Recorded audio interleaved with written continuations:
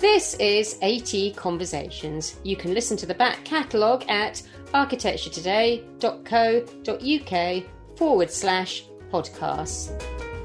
Hi, I'm Isabel Allen, editor of Architecture Today, and my guests today are Rab Bennett, who co-founded Bennett's Associates with his partner Denise Bennett, and was also a founder of the Green Building Council, and very much an early adopter in the move towards sustainable architecture. I'm also talking to Hattie Hartman, who is a former colleague of mine and the Architects Journal's sustainability editor, a post that she invented herself. And more pertinently to today's conversation, she's the co-author of a new book, Energy, People, Buildings. Hattie, can you tell us about your book and what it's trying to achieve? Well, this book is about a lot more than energy and buildings. It's really about good design and good architecture and how a thorough understanding of building performance can enhance good design and enable it. I'll say one more thing. I'll say what it's not about, because there's so much talk right now about embodied carbon, which is absolutely key to this whole discussion of net zero. Our book is really focusing on operational. We need both. We need whole life carbon, and we haven't cracked the operational one yet. Rab, you were very, very quick off the mark in talking about the importance of monitoring operational performance. I am thinking particularly of your Wessex Water building, which is 20 years old. And I think we all thought you're a little bit crazy when you talked about how much effort was going into this kind of 3-year post-occupancy evaluation and endless discussions about who was going to manage it and facilities management. Do you feel that things have moved on in 20 years, or do you think you're still a lone voice in the wilderness? Very difficult question, but I think broadly speaking, of course, things have moved on and the ideas have become mainstream. The ideas behind the building itself, which were things like a bit of thermal mass, cross-ventilation, low energy techniques and all the rest of it, that's certainly caught on. And on that particular building, we also measured for the first time the embodied energy as well, the embodied carbon. So that was over 20 years ago. It was finished in 2000. And last year, well, just before the lockdown, actually, we did a whole office trip back to have a look at it. And we met the same client. They all turned up. It was a fantastic day. And they said how happy they were with the building. But we were able to go around again and see things which had or hadn't worked out. There were very few things that were wrong.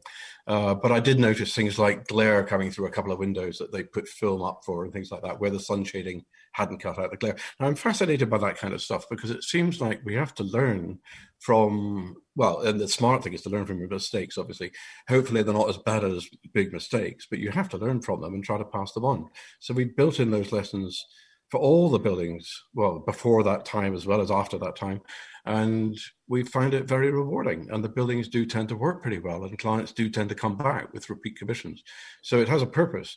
Now, the bit that hasn't worked so well over the years is the actual effort of post-occupancy evaluation. There are lots of barriers in the way of it. It's not done on every building and most architects don't get the chance to do it much. Because some clients, frankly, are resistant and it doesn't go down too well when you're telling people there's a few things that are wrong. So that's been quite a struggle. The actual ideas behind the building have caught on, though. That's pretty much mainstream now. And why hasn't it caught on? Is it because it's an extra cost that clients can't necessarily see the benefit of, do you think? It's partly that, but I think it's more the perception issues. Like if you do a study of a building, or if some independent consultant does a study of a building, and you then start telling the client who's just spent 20 million on a building that it doesn't work in some way, you can imagine how that'll go down.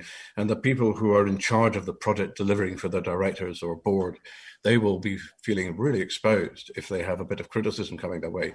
So it's got to be managed extremely carefully. And that includes the words you use and the type of things you find and so on. But we keep doing it and we keep finding minor things which we could always improve. It's hardly ever we find something major. So, I mean, for example, Edinburgh University, we had a building done in several phases over 10 years. The first phase, we got some odd feedback about fresh air, not quite reaching the far corners of the office type space. It's university space, but it's like an office. And it was because there were leaks in the underfloor air supply. So for the later phases, we fixed it and did a different system. Now, that was great to have the chance of actually implementing things that we had learned on an earlier job for the same client, and they were fine about it. I suppose, though, you have the confidence, don't you, of being a very prolific architect and a very respected architect and having repeat work for the same clients, and you can kind of take them with you on a journey. I don't know. I mean, Hattie, you might have a view on this, but, if you're a young practice and you're fighting and fighting and fighting to persuade a client to give you a job, and then you're coming in saying, and it might cost a bit more because we've got to have this really holistic approach to things. And by the way, the project doesn't stop when we hand it over. We've got this kind of ongoing commitment to test it. And by the way, we might make a lot of mistakes and we might need to fess up to that.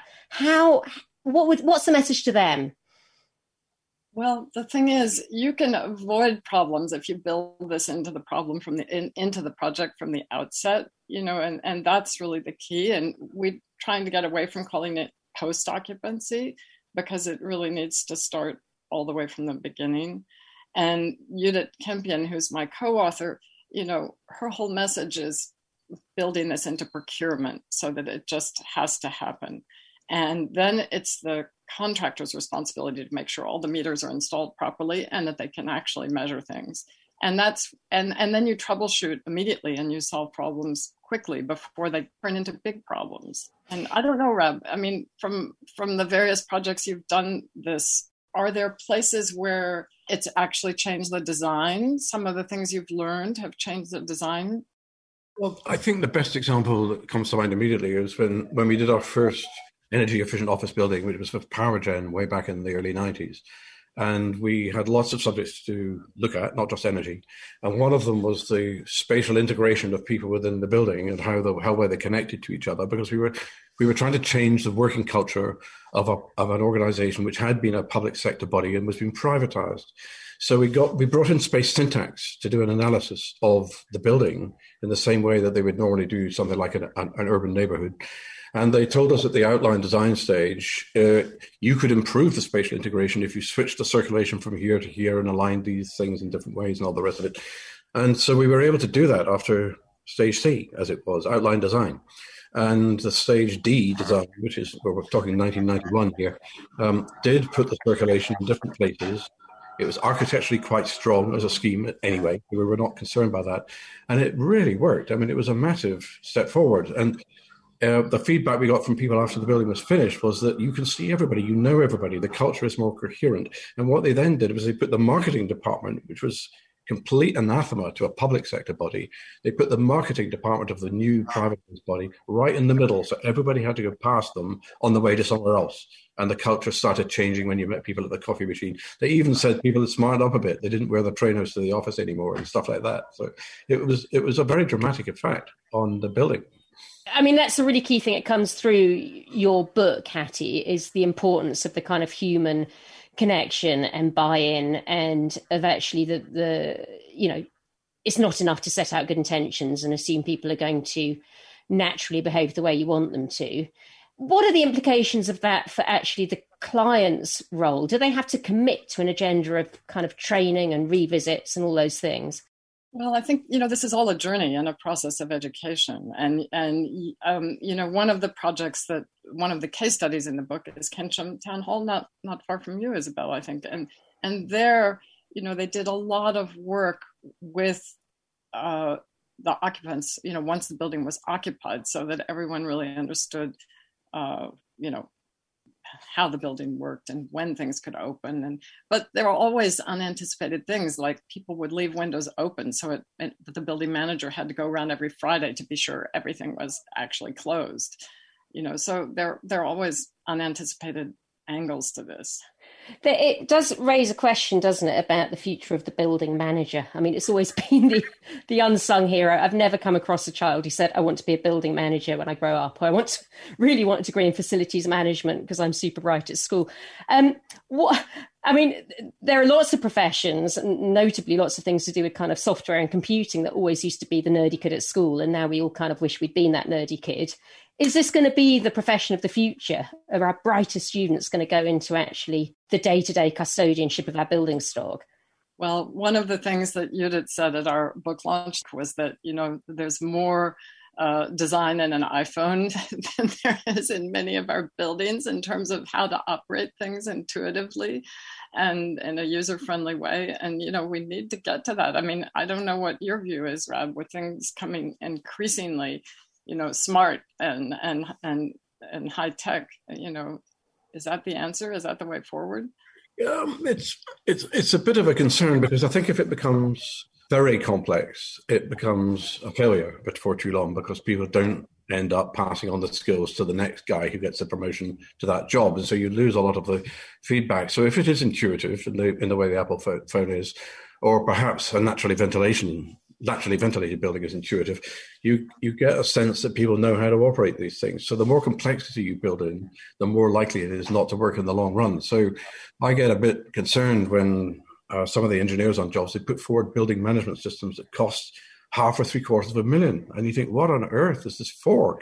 The first job I ever did with a building management system way back in Arup days in 1981-ish, I suppose, it was 25 grand.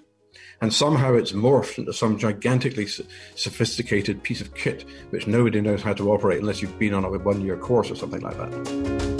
This is AT Conversations with me, Isabel Allen. You can subscribe free of charge at architecturetoday.co.uk/podcasts. So there are errors in sophistication which are better avoided by just doing the simple intuitive thing. And it goes through with things like temperatures in the office.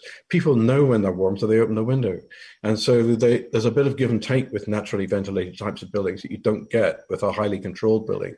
And so people are intolerant. They ring up the plant room and demand cooling when it's a warm day, whereas you don't do that with a place where you can open the windows. So there's a kind of intuition that we need to build back into the operator of buildings, I think. I mean, how far is it acceptable to say that, do you know what, the facilities manager should actually, first of all, say, why don't you wear another jumper to work?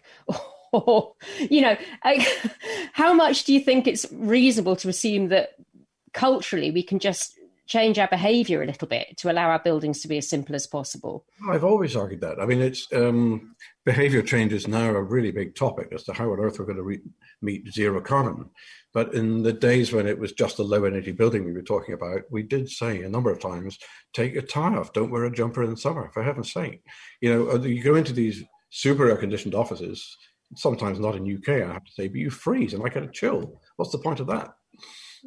So adaptive comfort is what this is called. And in every single one of our case studies, that was part of the picture. One of the buildings we looked at is in near Aspen, Colorado. So in a super cold climate, they actually have chairs that are individually heated. So you could, you don't have to necessarily heat the whole volume of the space, but you can top up your own personal space. And at AHMM, in their own offices, near Old Street, they looked at also adaptive comfort and no cooling in the workspaces. And they ended up with a few hot days passing out ice cream to everybody, because that was one way to, kind of make people feel a little better, even though it was quite hot. But, it's hot outside, wear a t-shirt. And it's something lovely about those rhythms, aren't there? I mean, I did my year out in Singapore. And actually, frankly, the reason I came home was I just couldn't bear the thing of wearing the same outfit year in, year out. They went to great lengths to keep the temperature. Everything's air conditioned. Everything's constant. It's like, well, when's my kind of chunky boot, big coat moment? And when's my little summer dress moment? And, I found it absolutely soul destroying. So, I mean, I think, I love the idea that it's kind of ice lollies in summer. And you like to think if, H&M are very successful, aren't they? I'm sure they could run to buying a nice woolly jumper for all their staff. I mean, getting back to the example of Wessex Water, which you touched on earlier on, it has, along with several low energy buildings we've done, an exposed massive structure which gets chilled at night by purging at nighttime in hot summer days and so on. So it cools down and you get some benefit of free cooling the next day. Now, the building manager, when he started out, was using this night purging device all the time in the spring right through to the autumn. He wasn't doing it in the winter. So people were coming in the morning in a July day and sometimes feeling cold and put the heating on. So that's one of the lessons. You don't have to do this night purging when it's not baking hot. And you have to learn to drive this thing a bit like driving a new type of car. And it sounds so obvious, doesn't it? But actually, most of us are just not equipped psychologically to think we can control our buildings. You take them as given. And, my kids drive me crazy because they're sort of, I'm suddenly roasting and they say, "Are we cold? We put the heating up." And you're like, well, yeah, why did you, I'm sorry to sound like a quintessential mum, but why did you not just put a jumper on? And I think, that process of actually basic education to the populace of how buildings work and that they take a responsibility starts at a very, very young age, doesn't it? It starts in school, or it should do. So I suppose I want to put that to both of you, because I know you've both been involved in education in different ways, or talking to students, certainly. And obviously the younger generation are much more kind of canny about climate change and about the implications at a very sort of academic, technical level. How do we actually change education, A, so that people are more willing to take on responsibility for the way they live in their buildings, and B, so that we get this thing that both of you talk about all the time, which is proper joined up thinking between different disciplines? Who first, Hattie? I'll have to think about that. That is really a topic close to my heart. And, the good thing is I think it's now risen to the top of the agenda. I've written about this in the AJ probably 8 years ago. And or maybe 10 years ago, the only place that was doing anything, where things were really happening was at the Center for Alternative Technology. And now there's such a thirst. And, the ACAN, the Architects Climate Action Network, they've just launched STUCAN, the Students Climate Action Network. And I think there's something like 12 student groups across the UK. I mean, it's really happening. And they're dissecting the curriculum and looking at, how many modules deal with this and how many design studios have this written into the brief to be addressing these issues. So it is going to happen. The challenge is that we can't really wait for that generation to another 20 years be leading the profession to solve these issues. I think getting building performance, some basic understanding of it into education is also really important. And you look at the people who are leading this now, someone like Claire Murray at Levitt Bernstein, she studied with Fionn Stevenson, and some of Sophie Pelsmaker's students already out doing things now. I mean, there is a clear path to, being exposed to these issues as part of your architectural education. But Rob, I'm sure you have more eloquent thoughts on this. I'm not nearly as involved in education as probably I should be, but one thing that does concern me is that there's no doubt there's a demand from students to know better how to help the climate and the planet and all the rest of it. No question about that. But the teaching staff are quite often permanent full-time staff, and we don't have the same involvement through practitioners as we once had, because budgets have made that almost impossible in some of the colleges. So the older teaching staff haven't got very recent experience of how to make climate benign buildings that are more responsive to the kind of things we've been talking about. Now, I'll probably get shot down in flames for saying a thing like that, because there are probably quite a lot of people in colleges who do that. So it's a gross generalization, but I would say that if the colleges could get practical experience from practitioners and others into the college for lectures or talks or part-time tutorials or something, that would help. But I think there's also still this, the sort of philosophical approach, which in a way puts kind of style and aesthetics and form as the primary function, certainly at the kind of student stage. In a way, that seems most damaging of all, because, I think if you think about the conversation we're having today, one of the key things is that actually specification and procurement and a proper understanding of the nuts and bolts of how a building goes together and how it performs has to be the first thing. Now, if you can make something that's beautiful out of that kit of parts or that set of performance targets or whatever it is, that's a plus. But actually, starting with something amazing and an idea, and then kind of however many months down the line thinking, what do we make it from? We've got to attack that now, haven't we? I want to come back to something you touched on a minute ago, which is the more interdisciplinary approach to teaching. And I would say, in these years of writing about this for the AJ, I've been to so many events. And one of the most fantastic events, I think you were there, Rob, I think we were actually seated at the same table, was at the University of Bath. And it was, I think, the 25th anniversary or something of Ted Heppel's being there. It was some occasion, but it was all about interdisciplinary teaching. And all the people who spoke are leading this agenda today. There was Patrick Bellew, there was you, Rab, there was Peter Clegg, I think, and Keith Bradley. I mean, all of them had been educated with this, coming at it from both angles, both engineering and architecture.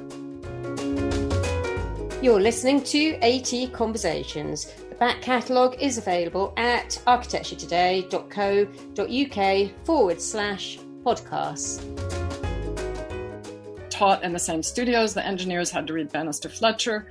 I don't know exactly what the architects had to do, more calculations than they would normally have to do, I suppose.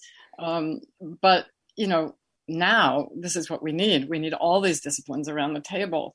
But you need them also around the table with the manufacturers and the product suppliers and, the people making the various systems around our buildings. So that seems almost like a bigger leap, actually, because there is a sort of old-fashioned professional elitism that it seems absolutely conceivable that the world is going to move towards joint architecture and engineering degrees, or even maybe joint landscape architecture and engineering degrees, or whatever it would be. But there is a kind of cultural divide between the people who actually develop and make the stuff we build from and the people who specify it. Well, indeed, I think architects historically, this again there's another gross generalization, but architects historically have seen themselves as a profession apart, and it's the world of architecture is often accused of being elitist and remote and not part of the industry and all the rest of it. And I was fascinated by building things and engineering, so I joined Arup when I left college because I was really intrigued by it all. And I found it was part of this industry, which I hadn't properly discovered at that stage. And that business about contractors and product makers and all the rest of it, they're not the enemy, which is what you're brought up to think as the architect, actually. They're the same as us, and they have the same kind of objectives. They're just as interesting, and you have to collaborate on a massive scale. So what I'm finding now, for example, in this day and age of horrendous fee bids and all the rest of it, you talk to a contractor, they're thinking exactly the same things as we are. They're in exactly the same bind. They want to do sustainability just like we do, and you have to do it together. So if I was to put out an appeal to the profession in one sense, I'd say just make sure you're part of the industry as a whole, not a profession with a capital A at the beginning of it. You're not remote. You're part of a huge, 2.5 million people. So why not think of yourselves as being in some kind of leadership position in that great industry instead of being a remote profession? Which brings us back, doesn't it, to the question of communication. And I've got to say, Hattie, kudos to you for using your position at the Architects Journal to really kind of establish yourself as someone who joins up the dots and kind of links all sorts of different ideas. And I enjoyed your book mostly because, to be honest, it's one of the very few intelligent books on environmental architecture that I've been able to understand, because it was written very clearly and I have very limited attention span. It took 6 years. I mean, Judith is incredibly knowledgeable, and this is a very technical subject. She knows everything that goes wrong with buildings inside out. And to figure out how to package that, when I look at it now, we've got these 10 chapters, and we have one about fabric and one about systems. But it took us, to get to that kind of clarity of structure. It was not obvious. Having edited an awful lot of technical articles in my time, I can absolutely see the work that went into that looking and not then obvious. We were very lucky because Sophie rounded up one of her students to do those lovely diagrams, which translate a lot of these kind of process concepts into visuals that, make it a lot easier to digest. So I think, this clarifying the issues and talking about them in a way that's engaging is so important. How do we get it into one big conversation, though? I think, it's great that ACAN are there. I think they're absolutely amazing. It's fantastic. Architects Declare exists. Green Building Council, of course, is incredible. But we could go on, couldn't we? There's all sorts of acronyms for people who've got incredible energy and are doing amazing work. But how do we actually get any degree of coherence on that and stop it just being too many voices and too many different conversations? It's certainly one of the problems we've got is there are far too many disparate groups and they're not talking to each other. And the amount of duplicate work that's going on is absurd. And it's partly the way research projects are funded, that people have rather territorial views about their project. They don't want to give it up when they find somebody else is doing it, and so on and so forth. But putting that all to one side, I think the route to coherence is just better architecture. The thing that's attracted me to this agenda all along, was the idea that it actually produces a richer form of architecture that people might actually enjoy better than the alternative. So now we find we have plenty of examples of energy efficient or low carbon buildings, which are good architecture. We have existing buildings refurbished, which look great. And they start to make the architect do improvisations and other things, which you wouldn't get in a new building. That's also interesting. So the message that is going to drive everybody in that direction is actually through the quality of the work, which I think is totally agree with you. And that's where the public will play a part, because if they like the buildings and the clients are commissioning the buildings and they also do all this stuff for the planet, that's actually where we want to be. We don't want to do lousy buildings. We want to do good ones. And I think, I mean, that's really noticeable, isn't it, Hattie? Looking at your case studies, they're all great buildings that are really interesting. Exactly. And I mean, you know, part of the reason I got such a long history with RAB, I don't mean that in a weird way, was frankly, you know, it was a gift, because we kind of like, oh God, we want to do stuff on sustainability, but look at all these ugly buildings. And actually RAB would have buildings that were beautiful and interesting and talk about it, but it was quite rare back then, you know. So it was very rare. I mean, you know, for so long I felt like I was talking to a wall, and it's just, I'm actually feeling very optimistic at this moment. You know, there are all these disparate groups, and I remember I went along to the first ACAN meeting, and it was a dark, wet November night. It was in a, you know, dark pub in Dalston, and I was like, what am I doing here? And they had so much energy, and, you know, I was like, why do we need yet one more group? We've got architects there, we've got this, we've got that. And the good thing is, I think they are talking to each other now. And with the momentum of COP26, if it actually happens, you know, people are really pushing towards this buildings and city and built environment day. And you know, it's not about what actually happens there, but all the fringe stuff that's happening as people are headed towards that. I think there is you know, all moving in the right direction. We need good examples on the ground of beautiful buildings that people want to be in. You know, I mean, I agree with Rab 100% on that. But I wanted to ask one other question, you know, back to this performance issue. You know, everyone is turning to Passive House now, saying that's the way to ensure a building's going to work. I'm wondering, Rab, what your take is on that, because, you know, to get certified Passive House, you do have to monitor for 1 year. So it does ensure that you've at least looked if a building is working or not. But what's your take on that? Well, I'm very exposed on the detail of Passive House. I haven't done the course, and I know there's a couple of people in the firm who are doing it at the moment. And I think we have to be completely honest and objective about it and question it just like any other system.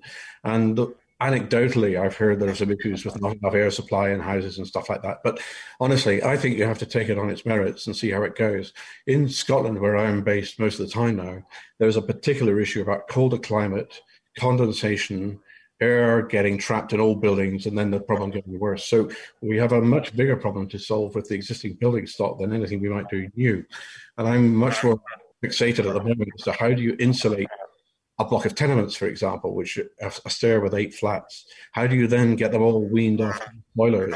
How do you do air heat pumps and so on? So really, really good stuff. But the new build is not my scene at the residential end of the spectrum. I'm leaving it to others because I haven't done the course and I'm not so knowledgeable about it. I think one of the things that came through from your book, Hattie, was that the Passive House projects had a much better record at actually predicting the building performance, didn't they, than the other ones? I don't know whether that actually means it's better, or it just means that once people have gone through all those hoops, they've actually focused on a more realistic set of tools to make their predictions. What do you think? Well, I mean, it does force you to go through those hoops, and it forces, you know, when I studied architecture, bioclimatic design was just like part of the design studio. You had to understand orientation, and I mean, that was just basic. But I think with parametric design and, you know, that whole message got lost, and now it's come back, which is really, you know, essential. But you know, whether you have to, I mean, you do have to understand how much glazing to put on which facade, and Passive House planning package forces you to make those trade-offs. There are other ways to do it as a good designer, as we know. And I'm going to ask one last question, which is this issue of the performance gap. I know there's a staggering discrepancy between our predictions and how buildings perform, but to be honest, there's a staggering discrepancy between what we predict our buildings are going to cost and what they cost and how long we think they're going to build and what they build. So I'm wondering if that says more about human nature and our capacity to be optimists than about any failure of our buildings. Because of our attitude as being part of a building industry, we have generally had a really good track record of meeting budgets. We don't tend to find our buildings go over cost, and it's a matter of something similar with the size of the building too. In the case of the performance gap, one of the most important things is to make sure we're comparing like for like. So you end up with estimates of a building performance, which are based on building regulations, and final outturn, which is based on building regulations plus a load of other stuff as well. So there's no surprise. There's an enormous gap between those two. So you've got to compare like for like before you really know what you're doing. And on the Wessex Water job, getting back to that favourite, where we did have monitoring roles and so on, we found, comparing like with like, it was underperforming by about 30%, which is quite interesting because it was a well-designed building.